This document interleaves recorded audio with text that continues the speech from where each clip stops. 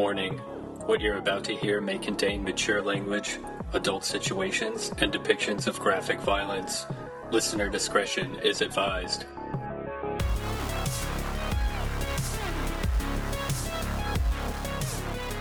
Like, people just go and buy sweatpants because they're like, yeah, sweatpants are comfy, and I like lounging around in them. And I'm just like, I never thought to buy them. Yeah. Not because I'm I'm always doing cool shit and never have time to, I'm always sitting around, doing jack shit. But, yeah. I just wear the same pants or, a pair of shorts or something. Yeah. And I bought some $20 sweatpants. I was like, wow, these are really cozy. Now I wear them all the time. I only wear sweatpants to bed. Don't you overheat? Well, I only wear them to bed in, the wintertime. Oh, yeah.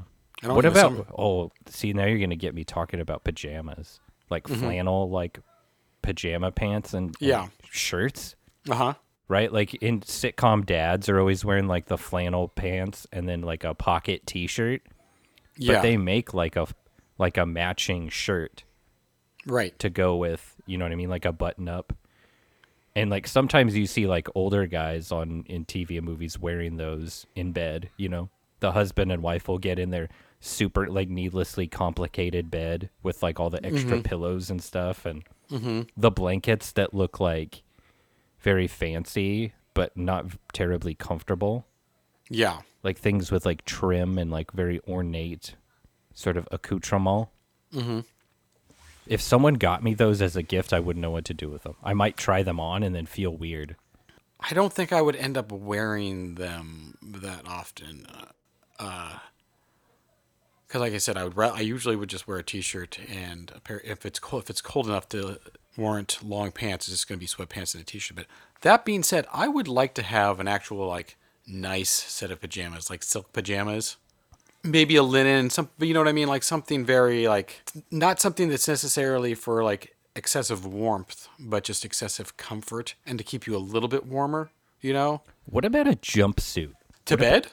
Well, or just... I don't know if this is an innovative concept at all, but, what about, imagine, coveralls or, You're talking about, onesie pajamas that have, the butt flap, right? No. Coveralls, like workwear. Yeah. But made out of pajama material. Yeah. Yeah. The only problem if you got to get up and go if you got to go to the bathroom in the middle of the night. The easy old timer. Yeah, I don't know. I'm starting to get into the idea of. There's this one guy at my work who, he doesn't wear coveralls or a full jumpsuit, but he wears Carhartt overalls every day with just the same black hooded sweatshirt, and I'm like, yeah, I like the idea of that. Mm-hmm. He's ready for anything.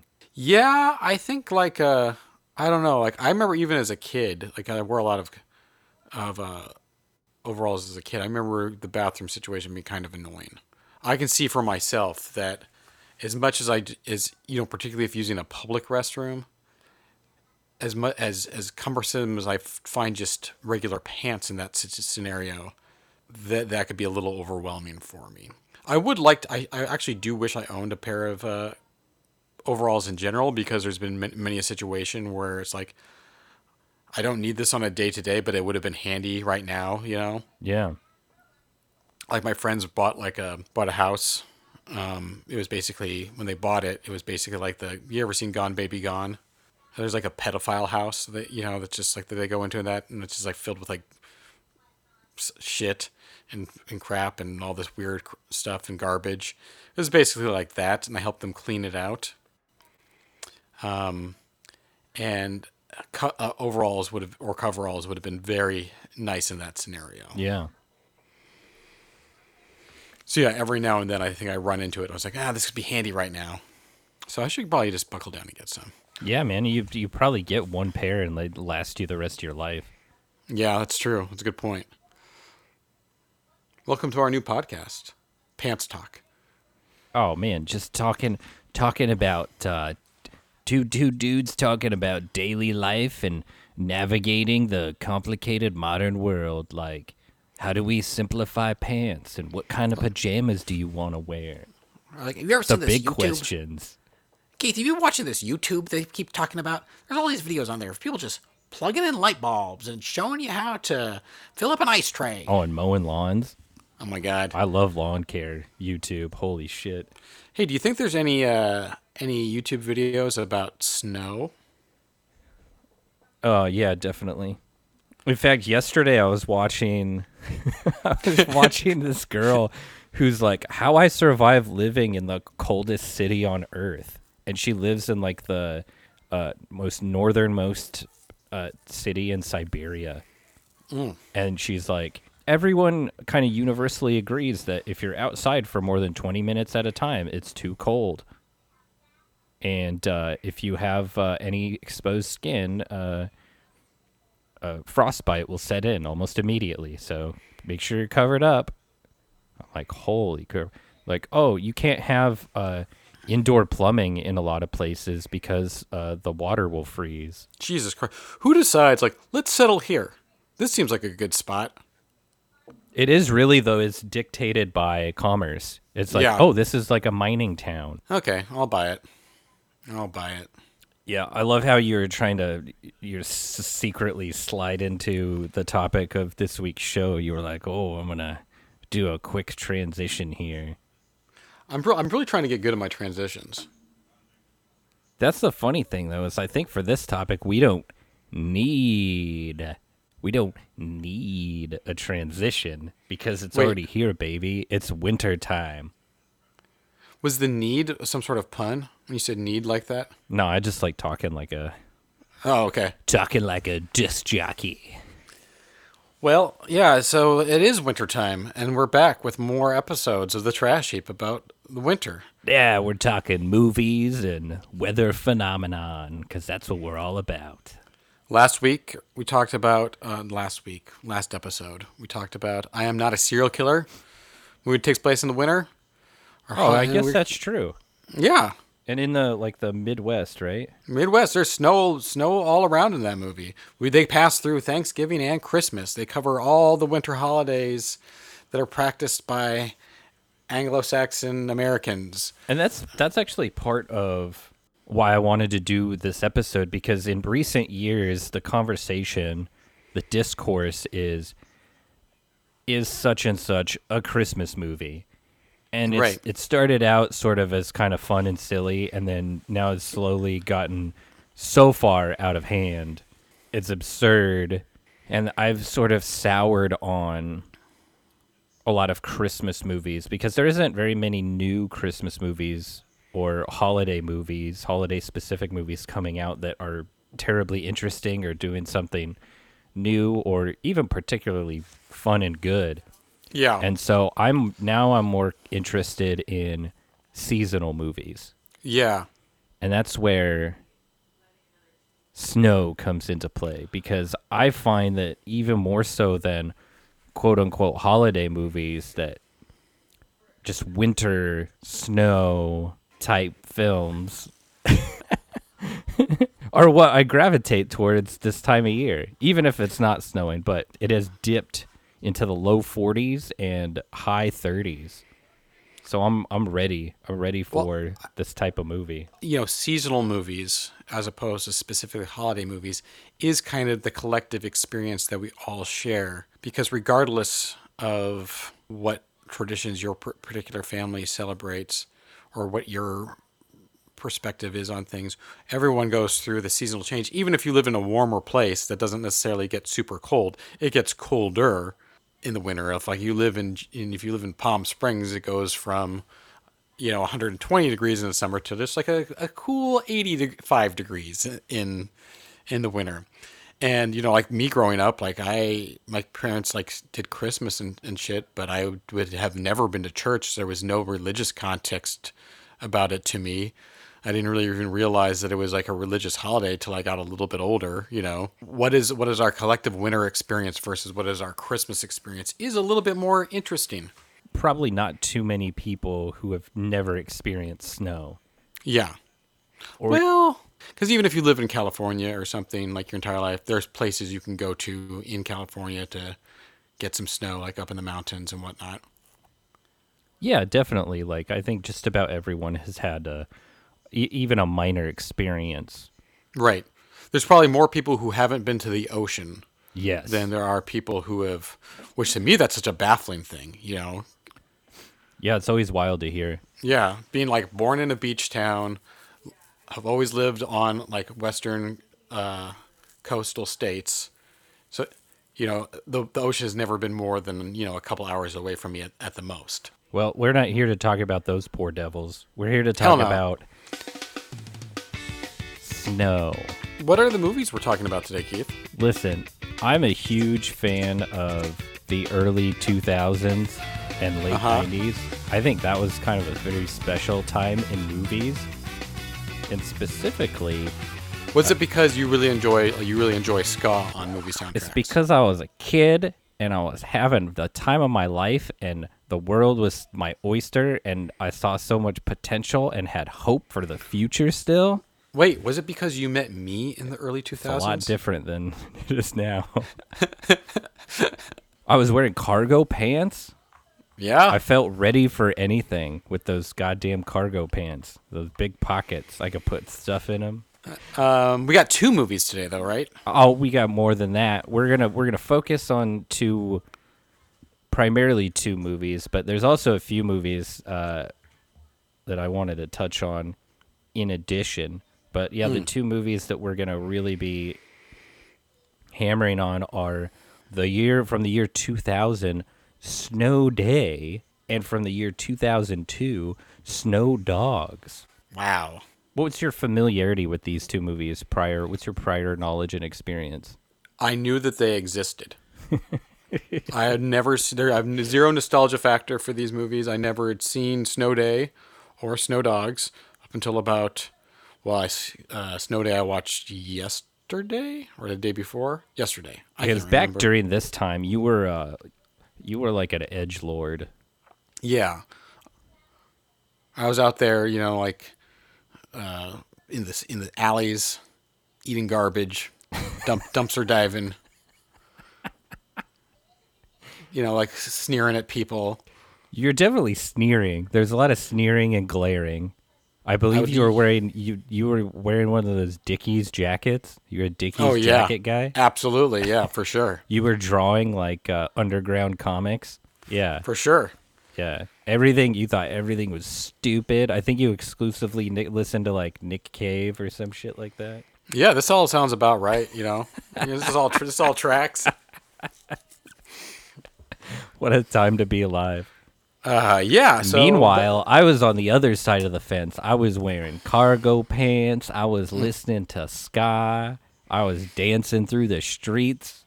I'd already done my deal with Sky. I moved past it. It wasn't 1997 for me anymore. I was on to the year 2001. There was still a tremendous variety of ska. There's still a lot left in the tank on that wave, unfortunately. You know, I will say this, like, while I do not like actively listen to ska by any means, when it does pop up in a soundtrack, it does give me a little bit of joy for some reason. It's got an energy to it and a vibe. Yeah. And there's no question why it was included in so many sort of kids / preteen movies around this time. I mean, literally I feel like any comedy from 1997 to 2002 probably had at least one ska track on it, regardless of the target group. Oh yeah, and the biggest sort of culprits tended to be Nickelodeon films and MTV films. Oh yeah, if it had Tom Green in it, there's going to be ska. But yeah, more specifically, like these Nickelodeon movies, and I want to talk about the kind of the history of Nickelodeon films, because everyone knows sort of all these animated movies and kind of these goofy movies based on shows and things like that. But there is sort of a holy trinity of Nickelodeon films from this era, specifically Harriet the Spy, Good Burger, Yep. Snow Day, which we're talking about today, and then a little bit later on, Clock Stoppers. Is that a Nickelodeon movie? Clock Stoppers is a Nickelodeon movie. Do you know who directed that movie? I don't. Riker from Star Trek: The Next Generation. I was going to say Jonathan- Jonathan Brandis, but Jonathan Frakes. Jonathan Frakes, yeah. That's funny. Good for him. It's a real hoot. But yeah, this sort of little cluster of movies would go on to kind of I hesitate to use the word iconic, but they really made Nickelodeon films iconic. So much so that now there is a nostalgia for Nickelodeon movies, unfortunately, of which I am a part, even though they actually didn't produce a ton of movies at the time. It's weird. Like those three movies that I listed were kind of the huge monster hits. And then there was a ton of kind of other stuff surrounding that obviously, like the Rugrats movie. Rugrats in Paris, Jimmy Neutron. Hey Did the Arnold, Rugrats- all that Did kind the of stuff. Rugrats go to Paris? Is that They a real did, thing? yeah. All right. Wow. I will say that I remembered the trailer for Snow Dogs very vividly because it's so ridiculous, and the trailer does not represent the movie at all. No, unfortunately. The movie I was actually like pleasantly surprised by, and I enjoyed Snow Day as well. So like going into these movies, I think with, like I said, zero nostalgia factor, and coming out the other end being like, I enjoyed these movies. You know, they're not necessarily like all-time classics for me, but I had a good time with them, and I wouldn't stop anyone from watching them. Well, excellent. I guess that'll be our show for today. Thanks everybody for listening. We've reached the end of the trail here on snow-related movies. You know, I was just trying to do the backwards dissection. You know. Yeah, start at the end, and we'll go all the way to the beginning. In fact, I shouldn't have even said the names of the movies yet. Yeah, this is the memento of podcasts. We'll meet in the middle.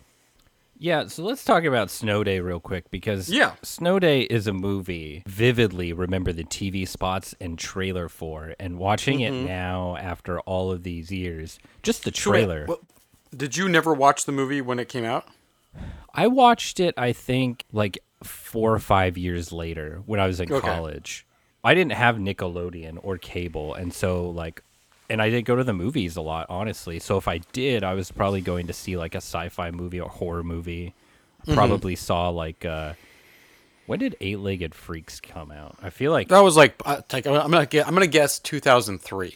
2002, so 2 years later. But around that time, if I was going to the movies, I was going to see like Eight-Legged Freaks or Resident Evil or something like that. Versus a comedy for kids. But I still appreciated the energy it had. And if you watch the trailer, this is arguably one of the best trailers. Maybe not in terms of technical prowess, but in terms of giving you what an accurate sense of the movie you're going to see. This is it. Like it's the greatest hits from the movie. Snowball fights. Setting up the idea that anything can happen on a snow day, the romance of preteen love, stealing a snowmobile, getting chased by an evil snowplow, an evil city employee just trying to do his job, but also hoping to murder kids along the way. There's a sinister element to this seemingly benign snowplow man. There is, but it's also a kind of a cartoon world where absolutely as the main character Hal says, anything can happen on a snow day, and even though there are moments of danger where you're worried for the safety of these kids, you just know they're going to come out on top. And that's what I really love about the movie is it's just got a youthful energy and a message of hope. It is really a fun movie. I think I mean, it came out at like I said, the year 2000. So I was a senior in high school. So I mean, I was definitely not the target audience for this movie. Although at the same time, it kind of goes in between this like little kid and teenager story or whatnot. Which is part of the story, being caught in between. Right. Still being a kid and wanting to play and have fun and use your imagination, and versus like when you're on the other side and all you think about is dating and being in Yeah. high school and blah blah blah. I think if this movie had come out earlier, this would be an all-time classic for me. Oh yeah, definitely. The movie is from, like you said, from Nickelodeon. It's from the creators of Pete and Pete, which, if you remember the Adventures of Pete and Pete, that was one of my favorite shows as a kid, Yeah, that show is weird. and it has a lot of this is definitely not as weird. It's more grounded in reality than Pete and Pete, but it is definitely has a lot of the same energy to it. Yeah, and it's surprisingly well made. There's a Yes. lot of these types of movies that are just half-assed straight-to-TV bullshit. Mm-hmm. This is an extremely competently made movie. Yes. There's multiple characters with their own unique stories and threads that are all framed by this snow day, and they're all sort of weaving in and out of each other until they come together at the end. Mm-hmm. And while maybe the ending isn't quite like a perfectly satisfying kind of fist pumper type, victory, it's still pretty rock solid. And I think it really gets off on the perfect foot. Not even like the actual opening of the movie, the initial like logo for Nickelodeon Films. It's a giant snowball crushing someone's house. The icy skin of the snowball flakes off, and underneath is the Nickelodeon logo. Yes. So from the first 2 seconds, I'm in. Like, I'm already on board.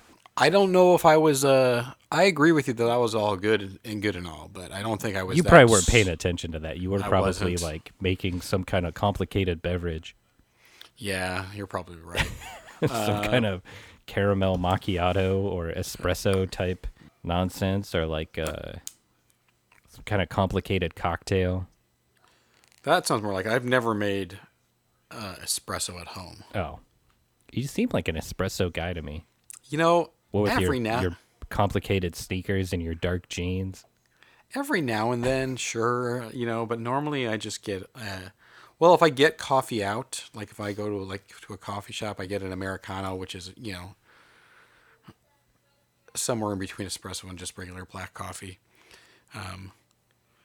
But yeah, we have a nice coffee maker at home though that makes pretty good coffee. Not espresso, just coffee.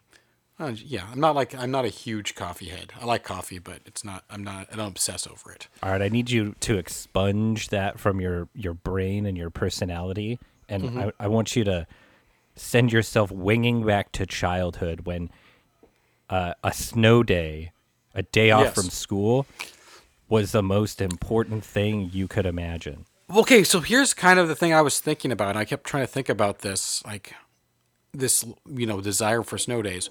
One, I think at an early age, I realized that you make it up at the end of the year. So I was, if a snow day occurred, I was just like, I'm just going to have to go to school an extra day in June. Right? Two, where I spent the bulk of my childhood, the house I lived in, if we had a snow day that was severe enough to close school, it was also just difficult to get out of my house. So we lived in in this pit, not a neighborhoody type place.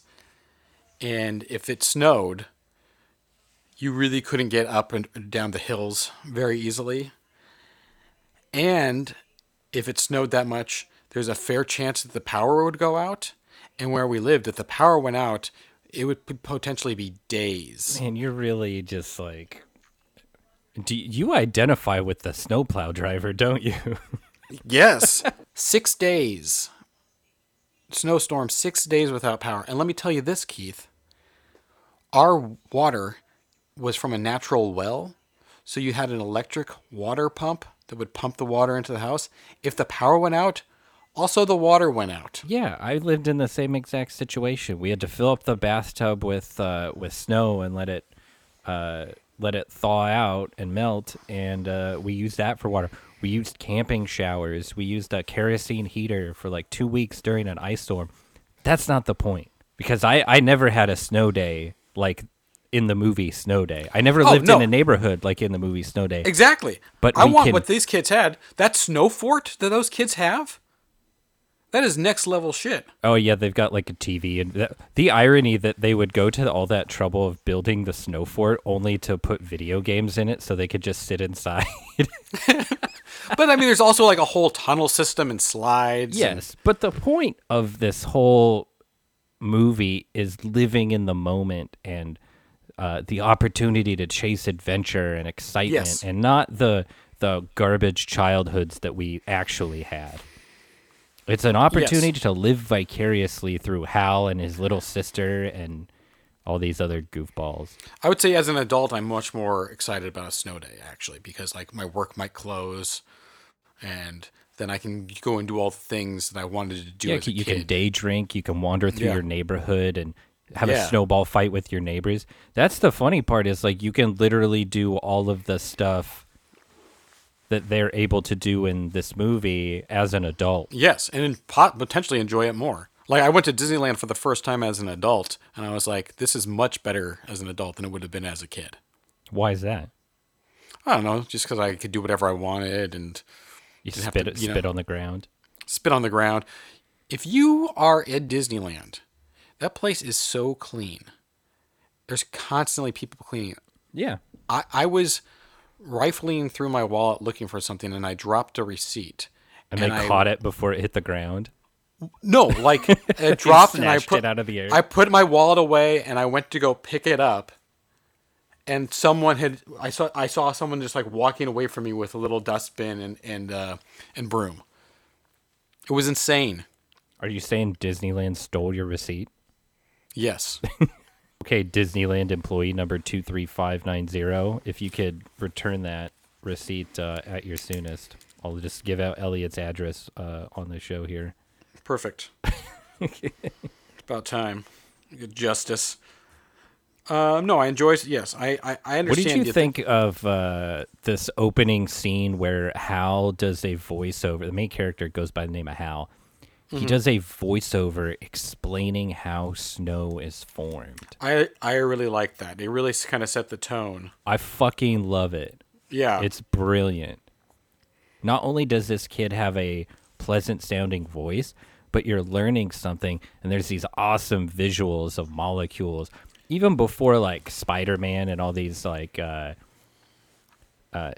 superhero movies started doing that, you know, with the going inside of DNA strands and watching it all Right. rip apart. It was happening here. Well, it feels like a more like wholesome start to a Paul Thomas Anderson movie or something, where it's like, at the beginning of the cosmos, this dust formed, and that's why I am here today talking to you, my wife, who just slept with my dad, you know? It's like, you know, like those types of narrated intros. It's like that, but it's not as heavy. It's just kind of like, this stuff happens, and that's why we're going to have an awesome snow day, and we're going to try and get 2 snow days out of this, and YOLO. It really is, though. It's like this simple scientific process that you can't see creates this thing that sets off a series of events that makes Right. life magical. Right. It's not caused by magic, but it's the what's the word I'm looking for? It's the catalyst to magic and potential and fun. Yes. Yeah, it's super charming, and it's the kind of thing you wouldn't see in a similar movie. Like, sort of, this is like one of the first pieces of the puzzle that elevates this movie above just some other, you know, kind of preteen comedy romp. Or even they might even say something and like have a little intro about snow. It's like, snow makes everything awesome. Like that would be it, you know? Yeah. Or it would be like just someone getting hit with a snowball fight or Yeah. snowball, or... Ever since I was a little kid, I love snow. And then we get the Hal's voiceover explaining like what he's all about and who he is and talking about where he lives. And it's that trope of like, well, this is me. Here's what my life Yeah. is like the John Hughes style Ferris Bueller type thing. But, you know, this is kind of that time between the 1980s and 2000s when that was being rooted as a trope, right? Right. This was the time where that was established, and so now we look back at it and laugh, but it works for a reason. Yes, It's a I very agree. quick way to get you up to speed and clued in on what the hell is going on. You also get introduced to the evil principal that everyone hates. Yes. And he becomes this running gag through the entire movie where you don't learn that much about him, but you learn just enough. You learn that he likes hot weather, he hates snow days, and he hates closing the school. Mm-hmm. And so because of that, he revels in the children's misery, it seems. And so because of that, the rest of the movie, he is relentlessly tormented by his students who pelt him with snowballs. Yeah, it's like he's not a significant character other than the fact that he just. I like the fact that he doesn't play a larger role in this, where he's like actively like going around trying to thwart snow itself. You know, Yeah. in a lesser movie, he would have built some like giant contraption that heats up the entire town. You know, Actually, that sounds kind of cool. well, fine, Keith. Snow Day 2. No, but it's a great running gag. Just Yes. like lots of just little quick vignettes of him in different scenarios getting, blasted by snowballs. It's great. It's always good for Yeah. a chuckle. I love all the individual components of this movie. I do think that maybe the movie's one weakness is it is all these little different stories, and it doesn't always necessarily feel like we're moving around within the same. Well, it does feel like we're moving around in the same universe, but it doesn't feel like we're like there's a necessarily a cohesion between these different stories going back and forth. Possibly because I think maybe the story does kind of focus on what's the older kid's name? Hal. Hal. He's like obviously supposed to be the main character, and I kind of feel like his sister is more of the main character, but doesn't get as much screen time or development. Yeah, I feel like they played it pretty safe. They're like, if you're not interested in Hal, who is obsessed with the most popular girl in school, Right. and thinks that this snow day is his one big shot to date Right. her, I guess. Check out his little sister, who, Right. in their defense, they have a good relationship, which is cool. Yes. Usually, they would have the older brother and the sister constantly fighting and bickering and being annoying, and Right. and then they come together at the end. But that's not. They actually get like a really well done story together where they've actually been the best of friends, and he's a good older brother, but now that he's getting older and interested in other things, she's still kind of in childhood and clinging to those memories and has a hard time letting go. And so Right. that's their conflict, which is great. But she gets to have her own story of, she's going to defeat the snowplow man, and she's going to, make sure that the neighborhood is safe for all the kids on a snow day, and they won't have to go back to school right away. Mm-hmm. And she doesn't really get too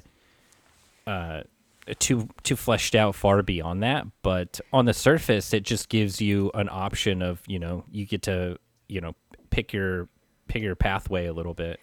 Absolutely. I just felt like perhaps that was kind of more where the backbone of the story was, but wasn't fleshed out properly. Yeah. And like a little bit more attention was given to Hal, and it should have just been the other way around. But whatever. I mean, like, this is a minor thing. Yeah, and it's just kind of a screwball comedy. So Right. I'm sure there was an early draft of the script, like a 3-hour sort of director's cut version, Yeah. but they probably trimmed it down. Plus, Yeah. they had to make room for Randy. Which one was Randy? Randy was the psychotic little brother. Oh yeah, that. Good Lord, what is going on with that kid? He's incredible. Well, he's his workaholic mom is the problem, I think. Their family dynamic is so interesting because Chevy Chase plays their dad, who is a local weatherman. And instead of him being the absentee father who's focused on his career, he's like a pretty good dad. And the mom instead is like career obsessed, like a high level executive at some bullshit company. And she's always on her phone and late for dinner, which is like a cool role reversal. Like typically it's, especially around this time, like in the 90s, like Jingle All the Way, for example. Yeah. Arnold Schwarzenegger plays the same exact role, but in this case it's reversed. The world's busiest mattress salesman. Yeah, that's right. You're his number one customer. That's right. The work-obsessed mom stays home all day with Randy, the psychotic little boy who can fit his fist in his mouth. He eats soup with a crazy straw. What's some other psychotic things that he did? I mean, just like he's obviously an unprofessional actor, which just makes his character, I think, all the weirder. Yeah, they just really cut him loose. There's just like a line early on where I wrote this down where he just says like that phone call must have been important, and the way he delivers it is just because like I said, like I don't think this kid has ever acted before or had any acting like classes. It just seems like he's just like, we got a weird kid, let's let him do whatever he wants, like he's the producer's nephew, just throw him in there. Yeah. Let him run wild. And if he was delivering these lines the way like children actors deliver lines, his character I think would be annoying and be like, oh, it's the obviously kooky kid. But the fact that he's just such like so unprofessional about everything makes it all funnier. Yeah, and some of the stuff he does is really out of left field. It's like Yeah. so strangely wacky instead of like, oh, he's wearing a funny hat or he put on mom's makeup. It's like he's just doing some real oddball stuff. Mm-hmm. And then by the end, he finally gets what he was craving the entire time, which was just attention from his mom. That's Yeah. all he needed. He doesn't need he doesn't need therapy. There's nothing wrong with him. He's just trying to get his mom's attention. I forgot to mention there's a moment early on. I can't believe this is right after they explain sort of what a snow day is and the anything can happen on a snow day and all that bullshit. There's like a newscast with the weatherman with the Chevy Chase doing some stuff. They end this segment by it's such a hard time reading this. He's like, and now for our next story, we're going to turn to a man who sued himself and won. Yeah. I love stuff like that. Yeah. That should be such a throwaway joke, but it's so absurd and hilarious. And they didn't need to try that hard, right? There's 100 jokes per square inch in this movie. Mm-hmm. There's plenty of comedy. There is no need to add any kind of silly news story to like finish that out, but they did. And I appreciate it so much because I fell off the couch laughing at that. I think too, like I'm not a huge Chevy Chase fan, but his dryness really works well in this. Yeah, they didn't need him for a whole lot, and so he gets to just kind of exist here and be the straight man in a lot of scenarios, which is cool. It also seemed like do you have a recollection of this of Nickelodeon had this impression that like kids loved Chevy Chase more than anybody else. I feel like he was heavily featured, not in necessarily their shows, but like if they had like a Nickelodeon special, like the Nickelodeon Kids Awards or whatever. Or I remember when Nickelodeon magazine came out, he was on the cover of the first issue, covered in slime for some reason, and it's just kind of. And I remember even as a kid thinking it was odd, being like, "It's like this is like why do they think this is who kids want to see?" Yeah, the guy from Caddyshack. This movie has Iggy Pop in it in a role, and Iggy Pop was also on Pete and Pete, like I said earlier, from the same creators. And Pete and Pete had actually a lot of like 70s, 80s, 90s musicians, and also a lot of just like indie actors from the time that were thrown in there. But as a kid, like I didn't know who fucking like the dude from the New York Dolls was. So when he showed up, I was just like, I didn't get the reference. I didn't get the Iggy Pop reference. I didn't get the Steve Buscemi reference. When Steve Buscemi was in there, or when Michael Stipe was on the show. So those are all things that I can watch back later and be like, oh, okay, this wasn't put in there for the kids. That was put in there for them. But putting Chevy Chase in there seems to be clearly like okay, this is the known guy that all the kids are gonna know type of thing. Well, I wonder too if the performers were at that point where they're like, man, I want something that my kids can watch. Like I feel like a lot of people get to that point where like Iggy Pop, right? He was in like one of the Crow sequels and shit like that. But maybe he was at that point where he's like, I'm in my, late hundreds now. I think it's time to start slowing down and doing some kid-friendly stuff that my great grandchildren can watch. I don't think it's odd that Chevy Chase was in a Nickelodeon movie. I think it's just odd how much Nickelodeon seemed to think Chevy Chase was the biggest draw to kids. Yeah. This movie does have like an interesting cast, though. It's got, Pam like, Grier? Pam Excuse Grier, me? right? When she shows up, it's just like the head of the news station. I'm like, what? Okay, cool. Yeah, and I mean, she's like right, and this is like right after Jackie Brown too. So this is like after her big her biggest role to date, in life. Her most prestigious role to date in life. And then Gene Smart and Chris Elliott and there's a couple other little randos that pop up in here.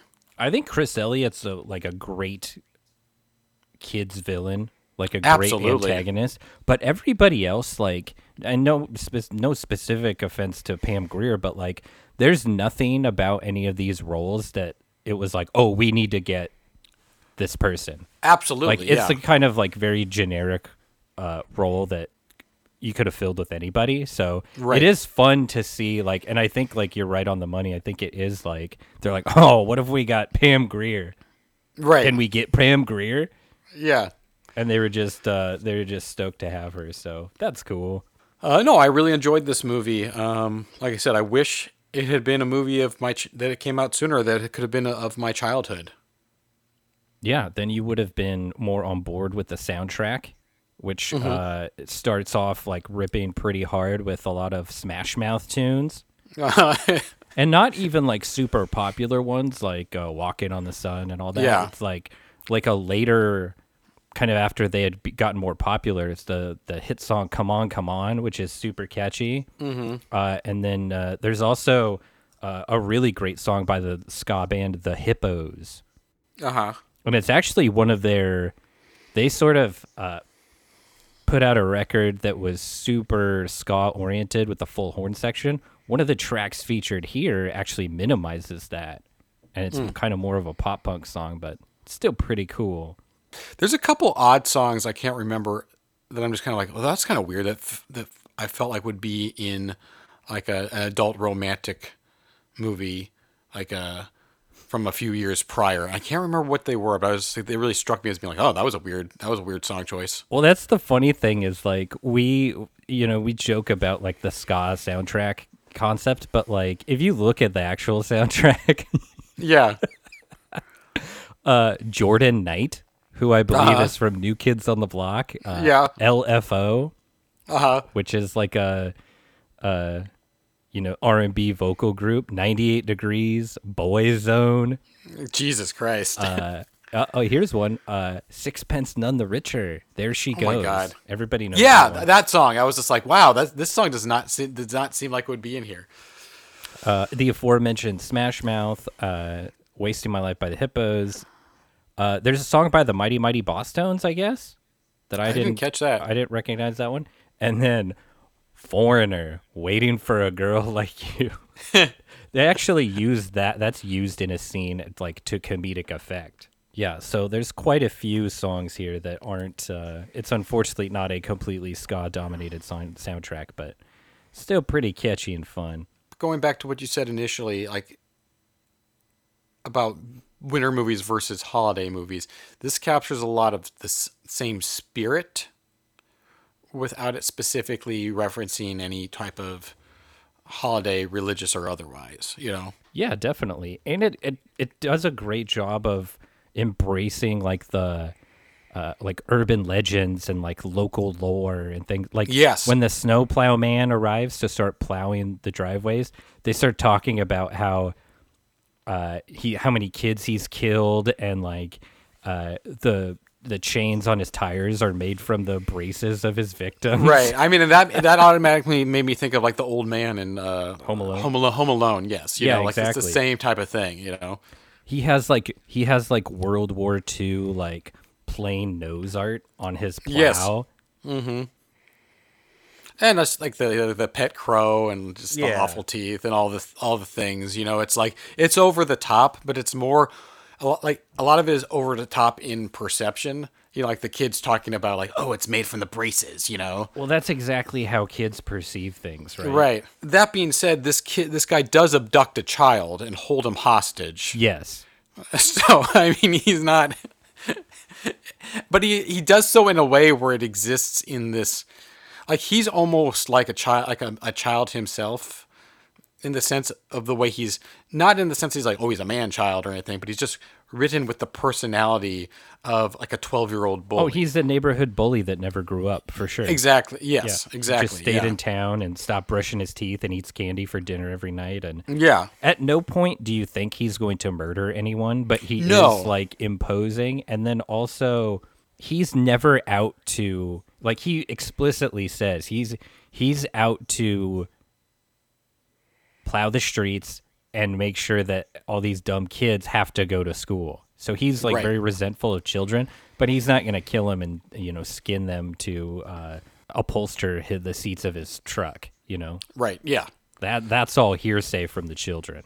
Right. But he's out to do his job and he's going to do it well. And he takes a lot of like pride in his work. In fact, he exhibits a lot of glee when he's running over the sort of snow fort and cave system that the kids have built. Oh yeah, it's like, well, if his one goal in life is to destroy snow, what is greater than destroying a structure of snow that something that someone has taken snow from the earth to create something grander. I'm looking at my notes and I feel like we've glossed over so much that happened in the movie.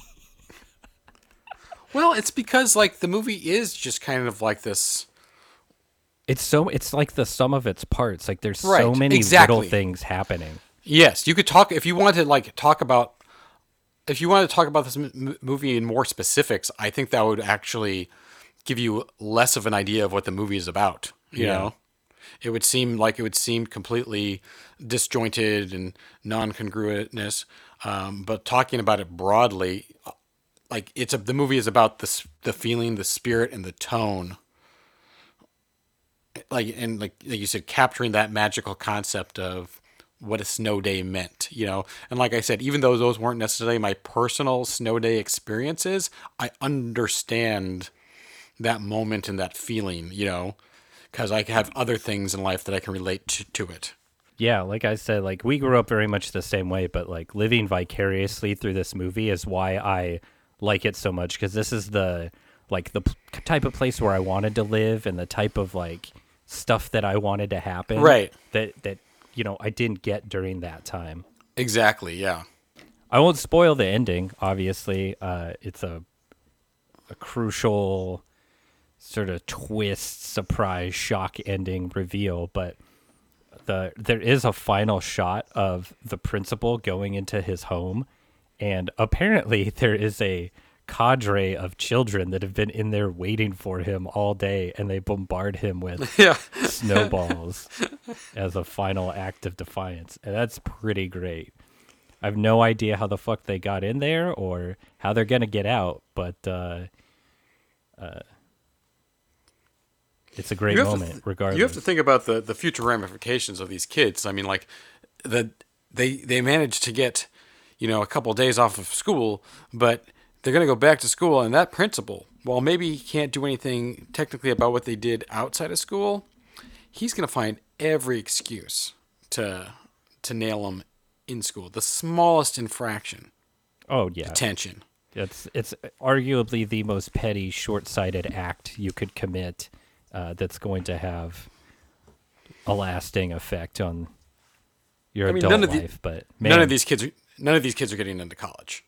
Oh, no. Like Not at all. he's going to ruin them academically. Nope, they're gonna end up staying in town and getting dead end jobs, and You know what they're going to be? They're going to be the new snowplow man. they will be. They're They'll gonna start be- their own business. They're going to be what they hate. But you got anything else to say on Snow Day before we move on to Snow Dogs? Speaking of becoming what you hate, nope, that's it for Snow Day. I can't recommend it enough. It's so much fun. Watch it with your kids. Watch it by yourself. Is Snow Dogs fun to watch? What a weird movie.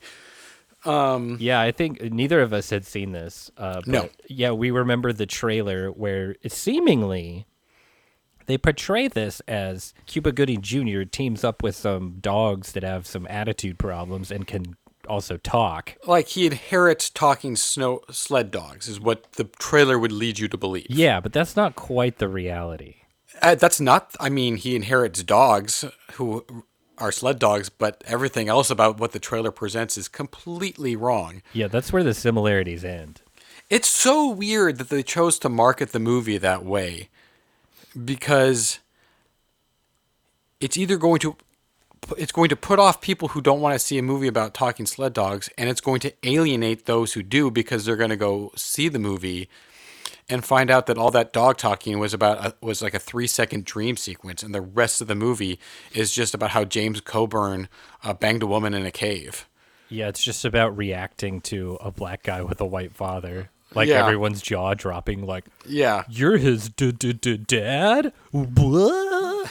this Yeah, is a I weird. feel like they watched the final movie and they were like, oh, they got cold feet about it. Yeah. And we're like, let's market this differently and pretend Well, it it- didn't happen. The target audience to this movie is kind of weird because at times, and I totally think that kids' movies can deal with like more mature subjects and like darker subjects, because I think those things are good for kids. Like learning how to deal with death and divorce and all that. But this movie kind of, like I said, when I said it's about James Coburn banging a woman in a cave, I mean, like that's literally a thing that James Coburn talks about, and it's supposed to be this seemingly tender scene. He's like, well, I met your mom in a cave, and we were cold, so you know what happened, and then you were born.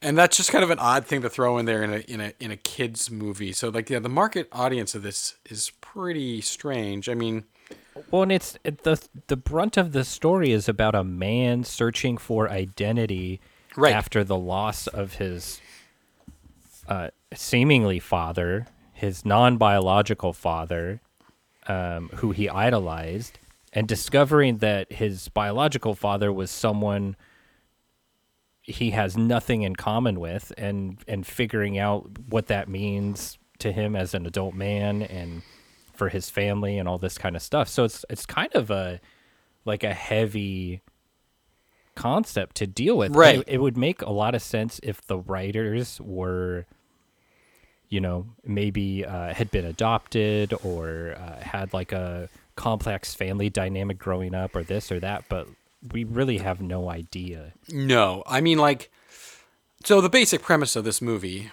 for those of you who have only seen the trailer that would completely lead you astray, is that Cuba Gooding Jr. plays the world's most famous dentist, it seems. Yeah, a real hotshot living in Hotshot, Miami. who discovers that he's adopted when his biological mother dies, inherits all of her shit. He goes to Alaska. He lives in Miami. Crazy. Like, one's a tropical land, hot land, and then the frozen tundra. Oh, I'll say this. Here's What? the thing. I will watch a fish out of water, city slicker in nature kind of setup any day of the week. Absolutely. I love the fact that how much they lean into it. Like, where it's just like the opening shot is him just living his best life on the beach, and everything couldn't be better for him. And then he gets to the winter. He's like, oh, it's cold over here. And to such an absurd degree that he can't stop slipping on everything, and Right. he is constantly freezing despite having super expensive, high quality outdoor winter gear. Anyone in their right mind would not be cold at all, but just he's seemingly cold by a matter of principle and not Right. actual temperature. Yes, exactly. But yeah, he goes up to, is it Alaska? Alaska, Pretty yes. sure it's Alaska. Yeah. It is definitely Alaska. You watched this movie, I think, like a couple days before I did, and you described it to me in a way like something like if Salvador Dali made a Disney movie or something. Oh no, I didn't say that. You didn't say that, but you said something to that effect. You said something that's like it's Disney at its peak, most just bizarre, and then you said something and like It is though. It's like it's this hyper real, like cartoon world. It's almost like Who Framed Roger Rabbit, but without the Toon World. Yes. Like everything's just insane. I mean, like in the opening when, he's Cuba Gooding Jr. is a little kid going to, take your kid to work day with his dad, who's a dentist, and he looks inside this lady's mouth, and it's like a POV from the back of her throat, like a giant set of teeth, and he looks inside at these giant, disgusting teeth and immediately throws up. Portraying this as like as some very like surreal fever dream of a Disney movie. And there's brief moments of levity where Cuba Gooding Jr. acts like a real person with complex emotions, trying to wrestle with his grief and the reality of his family situation. And those like just couple of scenes like just grind the movie to a halt in a really good way. But the rest of it is just like absolutely nutty and seemingly edited by a 5-year-old. Yes, and I think you're right on the money there about like how the levity scenes, and also it has just enough of like the type of scenes that a movie like this needs, like overcoming some sort of physical, challenge or obstacle. Those moments happen in just the right places where that it does tie together all the just like bizarre, wacky shit that happens to make this movie like pretty enjoyable and easy to watch. And it has like a very classic, adventurous score that really works well for the type of movie that it is. Like there's enough pieces working in here that this bizarre hodgepodge kind of falls together like oddly nicely, much more so than it should. You said like how he was like Cuba Gooding Jr. is going to commit suicide in the first 5 minutes of the movie, and when I watched it, I did not really get that impression. Really? He seems like he's just like walking like aimlessly across the beach. Not that he's going to go drown himself on this crowded beach filled with hundreds of people. No, he's definitely going to walk straight into the water, and he would have if Cisco hadn't stopped him. Cisco has the best line in the entire movie. I'm convinced there's nothing Cisco can't do. It's incredible. The part where he's like talking about, I can't remember what the setup is. He goes like, "Are you talking about the Jake and kids? Don't believe anything that he says." Okay, sure, I shouldn't have been drilling left-handed, but he dared me. That is such a stupid line, but the delivery in that moment and I lost it. I was laughing so hard at that part. This movie, when it ends too, it's like there's like 5 endings. It's like Lord of the Rings, Return of the King level of just like, oh nope, it's still going. It was so baffling. Like they set it up from the beginning that he was going to learn to get along with these dogs. He was going to get comfortable in nature. Then he was going to enter the sled dog race and either win or just have a victory by finishing. Right? That's exactly how everything was set up. That does not happen. Not at all. Not even remotely. In fact, no one finishes the big sled race. The villain wins. Who shows up at the last minute actually wins the sled dog race. Yeah. What? But he wins a father. He does win a father. Dude, that scene too where like Nichelle Nichols plays his mom. And then so he's getting married at the end to the woman he meets. Cuba Gooding Jr. is getting married to the woman he meets in Alaska at the end. And then Nichelle and James Coburn are sitting next to each other. And then they look at each other and like they start to fall in love. Like everything that happens in this movie, like if you watch the setup of this movie, that's not a scene you're anticipating to happen. And what does that mean? So his adopted mom appears to be falling in love with his biological father. Yeah, his adopted mom is falling in love with his biological father. Right. So that means the father that he idolized and loved and helped shape who he is as a man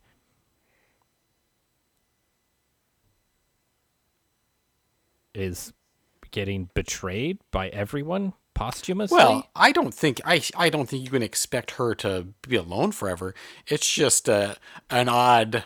Yeah, it's an odd plot point for who it is that she's like, And this is the way it plays out. It's like it's a gag. It's not something that actually has any sort of development. It's just like a throwaway gag, which is, I mean, I laughed, so I guess it worked. But It's making me really uncomfortable, but I don't Yeah. know why.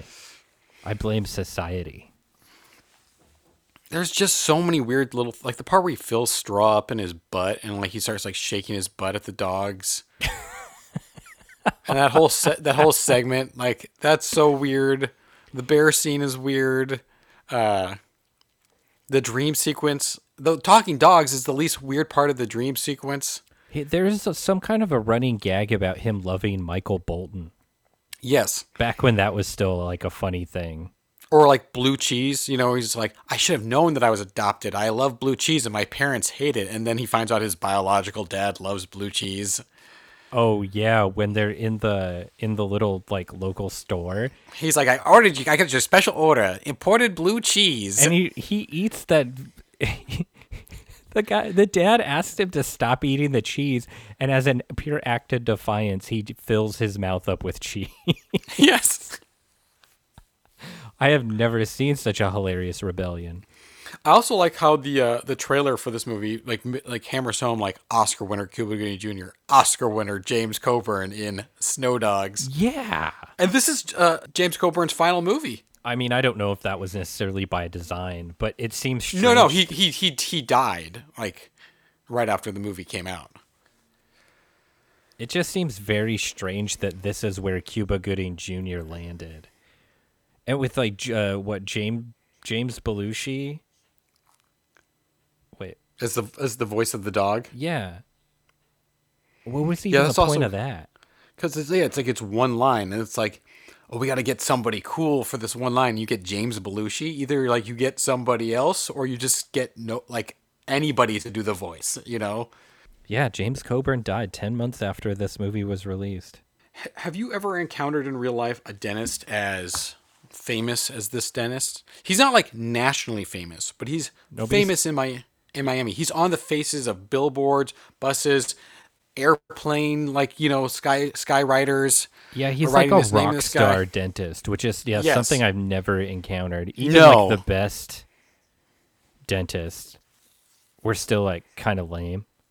And Yes. so for him to be so popular and like a local celebrity is like real weird.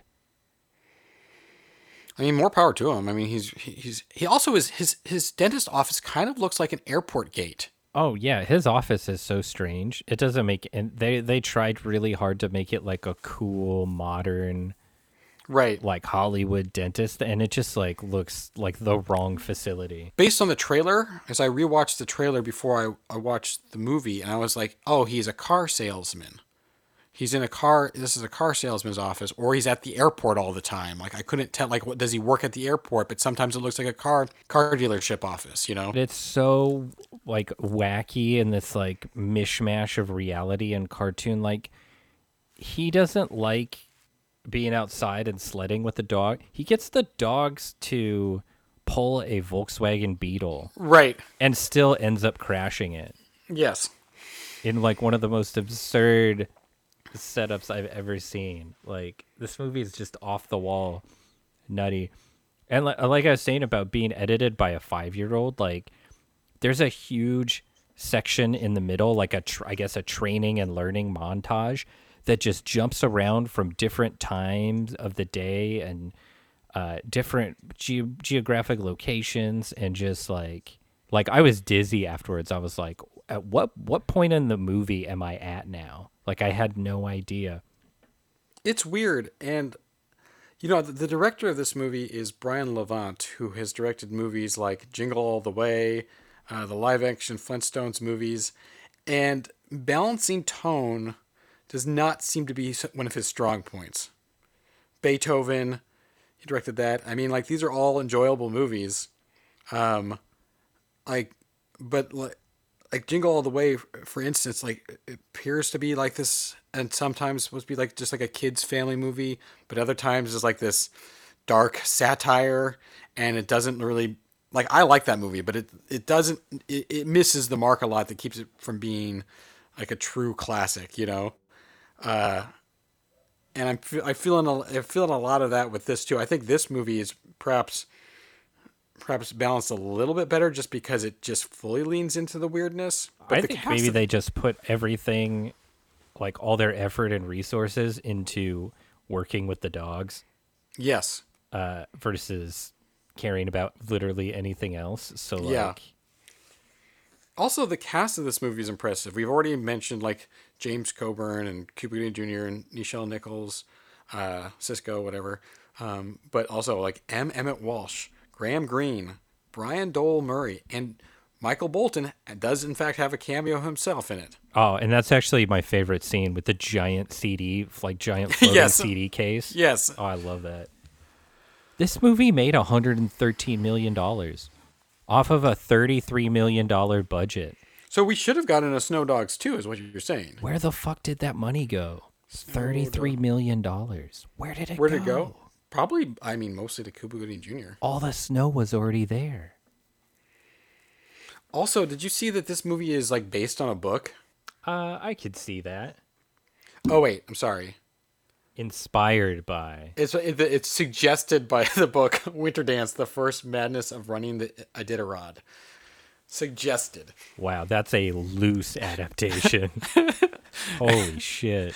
It's like this guy was like, "Well, I was walking through the airport and I was at the newsstand, and I saw a book with a sled on it, and that's where I got the idea for this movie." I read the back. And it inspired me to make this I was like- screwball comedy. It's like, this sounds good, but what if it was about a black guy who had a white daddy he didn't know about?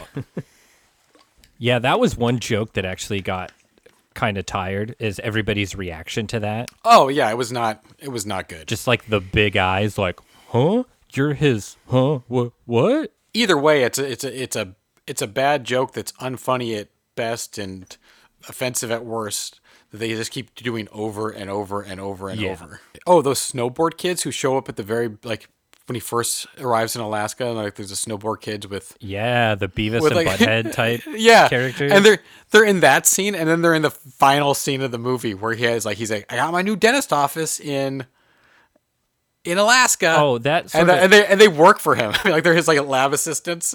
that sort of wrap up scene was Yeah. one of the best in terms of like just absolute absurdity. Like, Yes. that's what's great is moments like that.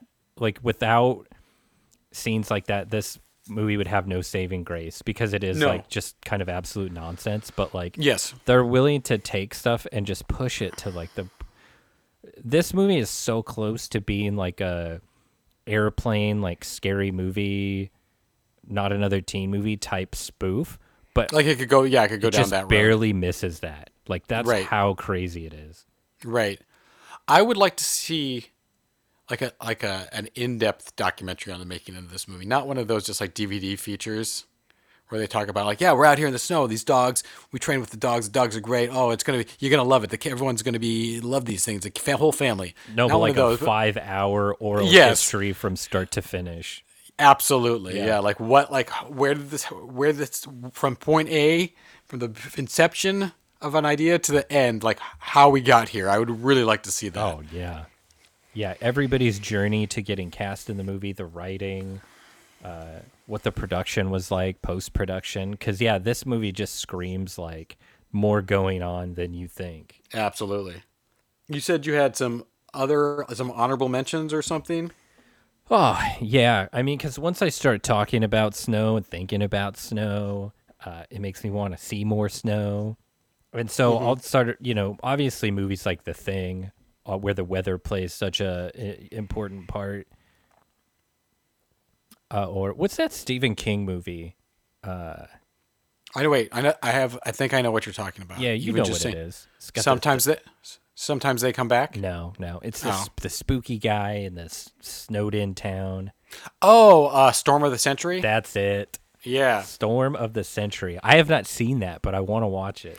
I was thinking sometimes they come back solely for that the video box cover where it's like a hand coming up out of the ice or snow. But I actually don't think there's any snow in the movie. No, they go up into a cave, and there's like a portal to hell where the Yeah. demons come back from.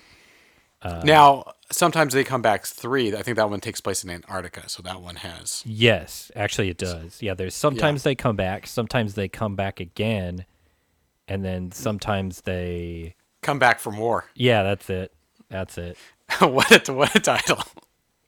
I'm impressed you were clocked in on that one. I have seen all three of those movies. I Oh, watched them nice. all. I watched them all one day, and sometimes they come back for more.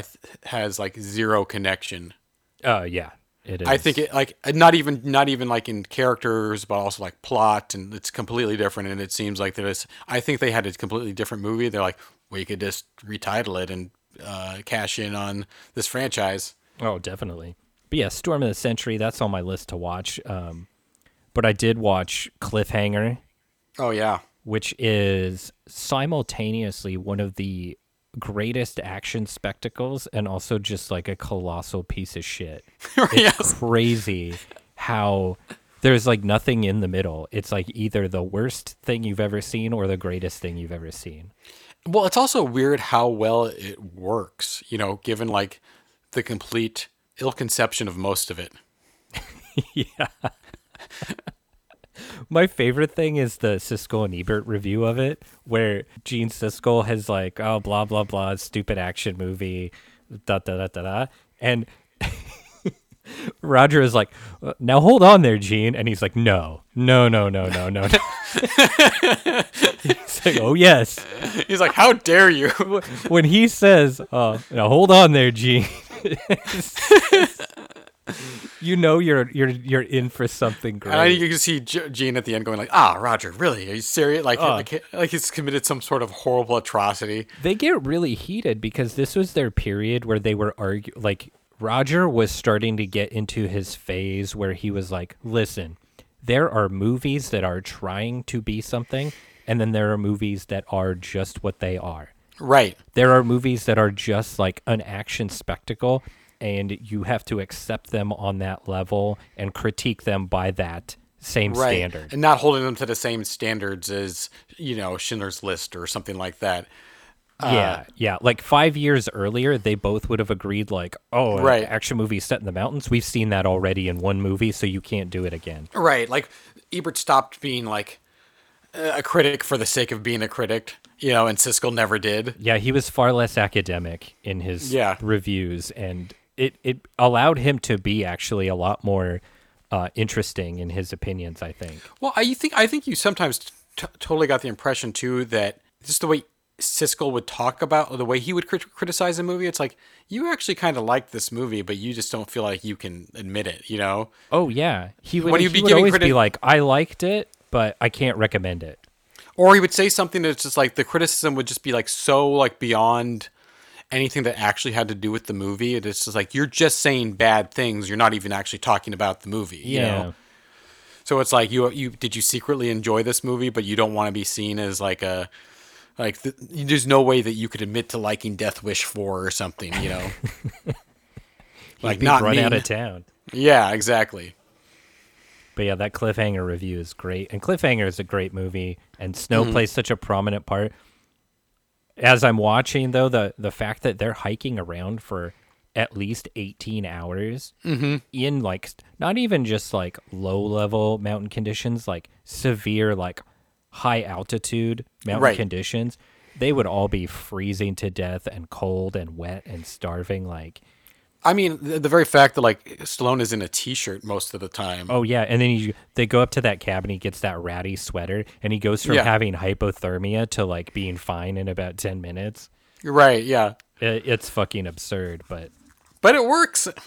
yeah. And like I said, there's some real hokey ass shit in it, but some of the like helicopter and sort of wide establishing shots, and especially the opening like climbing shots, are fucking breathtaking. Yes. Like Absolutely. absolutely mind-blowing stuff.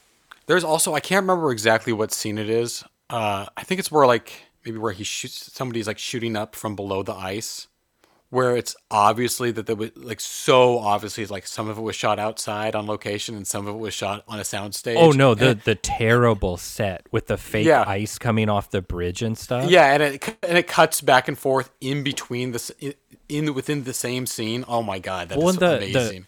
Travers is like hunting Sylvester Stallone's character Walker, and he walks off from, it's like a bluebird day out, perfectly beautiful blue skies, and the light is completely different. He walks over a couple of hills and all of a sudden he enters this area that where everything is like iced over and like gray flat light and just looks like completely different. Like it looks like he Yeah. went from going outside to an inside location.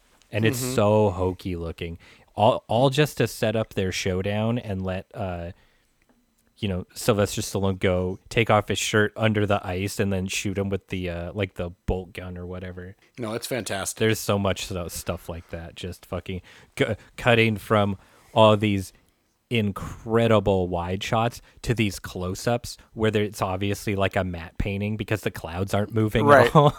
And there's an aspect of that, I mean, that I actually like beyond it just being like goofy. Particularly when you're watching a lot of older movies that were like predominantly shot on sets, but then would occasionally have scenes that were done outside. Like there was a lot of artistry in like melding that and creating a visual style that wasn't necessarily like 100% real, but a type of hyper reality and like and stuff. Particularly like in old westerns, you know. Oh yeah. So I can, and that kind of has disappeared, with like more and more green screen and CGI, which is its own thing. I'm not, but when I see that happening in a more modern movie, even when it's kind of goofy in its execution, there's an aspect of it that I like because it is reminiscent of, a dying style of filmmaking.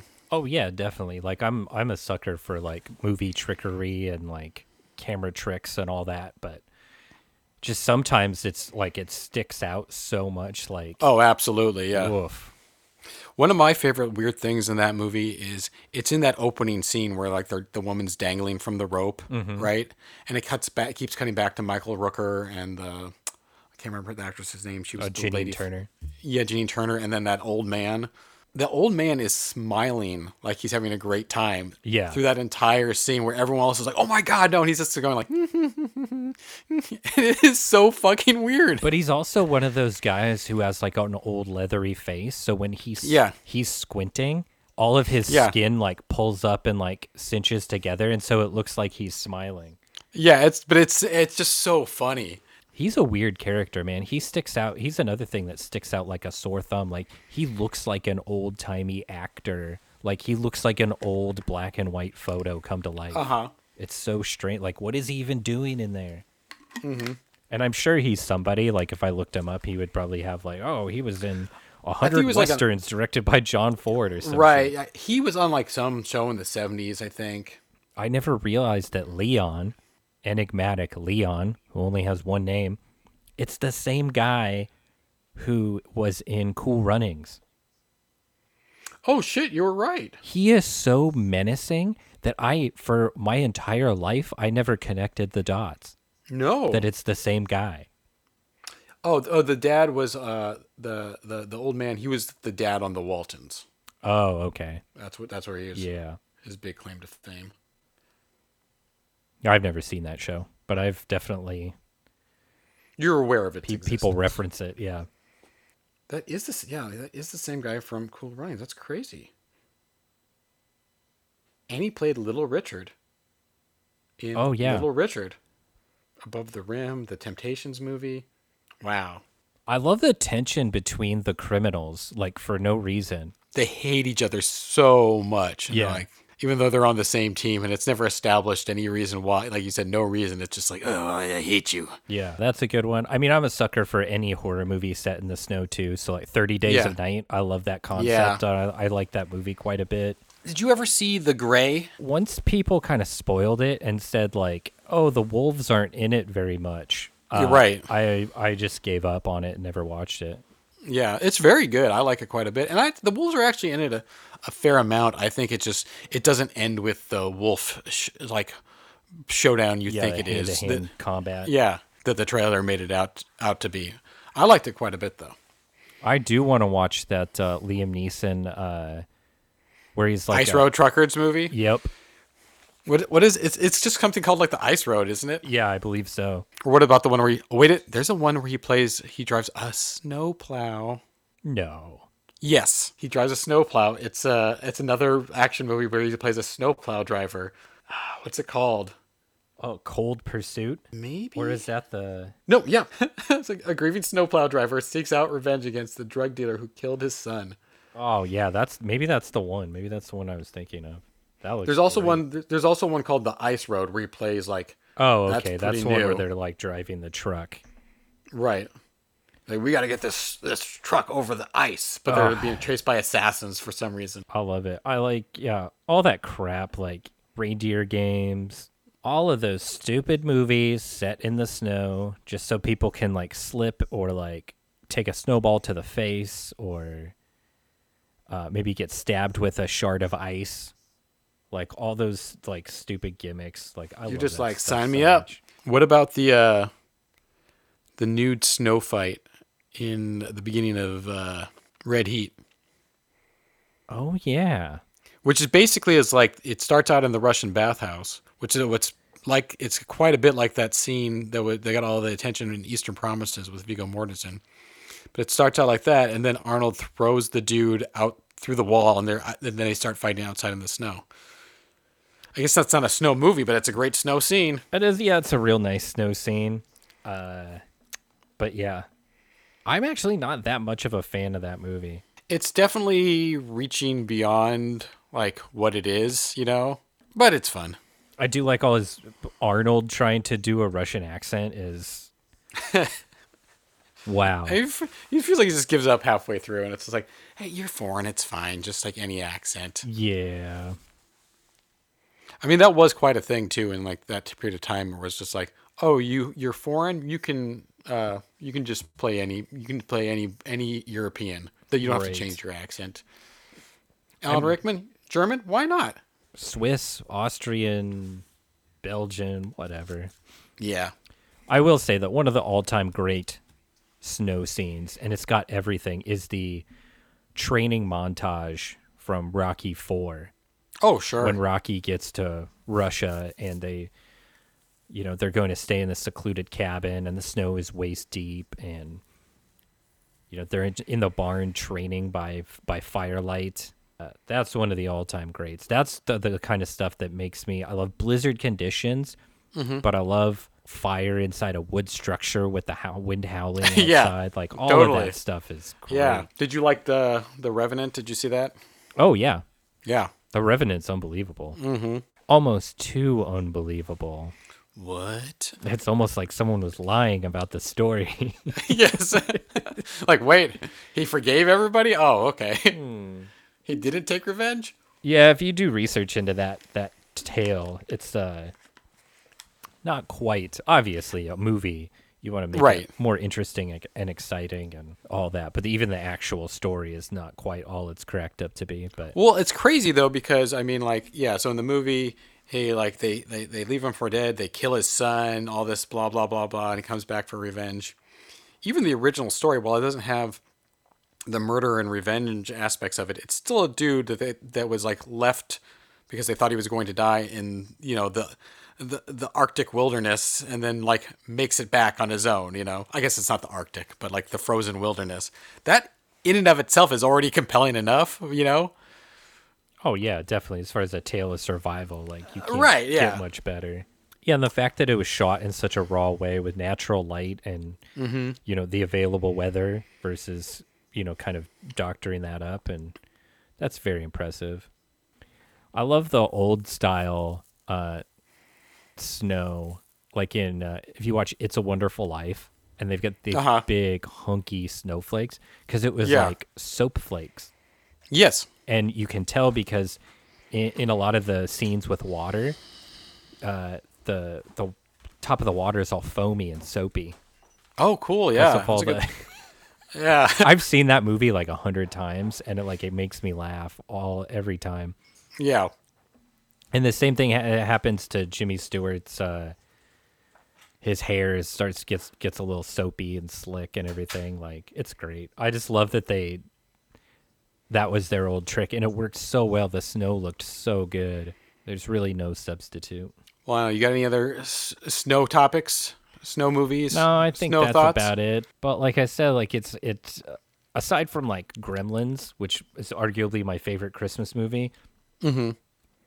It's just fun to watch movies that are set in the season and kind of Yeah. help kind of fill in the vibe and the energy, because like I said, it's high 30s, low 40s here right now. We haven't had any snow, just up in the mountains, nothing in the lowlands yet, so it's fun to kind of help fill in the gaps of that while we're waiting for the real thing to come Yeah, by. totally. And if if you live in places where there aren't snow, it's fun to get lost in that world and escape a little bit. Like, it's one of the great things about movies. You can live vicariously inside of them. That is true. Well, guys, thanks for checking out another episode of The Trash Heap. Well, man, we're closing in on the end of the year. That's right. The last episode of the year. We have a special end of the year episode about a movie that takes place at the end of the year. Crazy. How do we dig up something like that? I don't know, dude. You'd We're have to just be like, a genius to arrange something like that so perfect. hey, we're breaking all the rules, man. We're doing it the Trash Heap way. You know, we're cutting ground that has never been touched by human thought or hands. So tune in next time to listen to us ramble again on The Trash Heap. Final episode of the year. I'll see you later, Keith. Just remember that anything can happen on a snow day. And until next time, the dumpster is closed. Goodbye, everyone. The leg jiggler? I can't go out with a leg jiggler.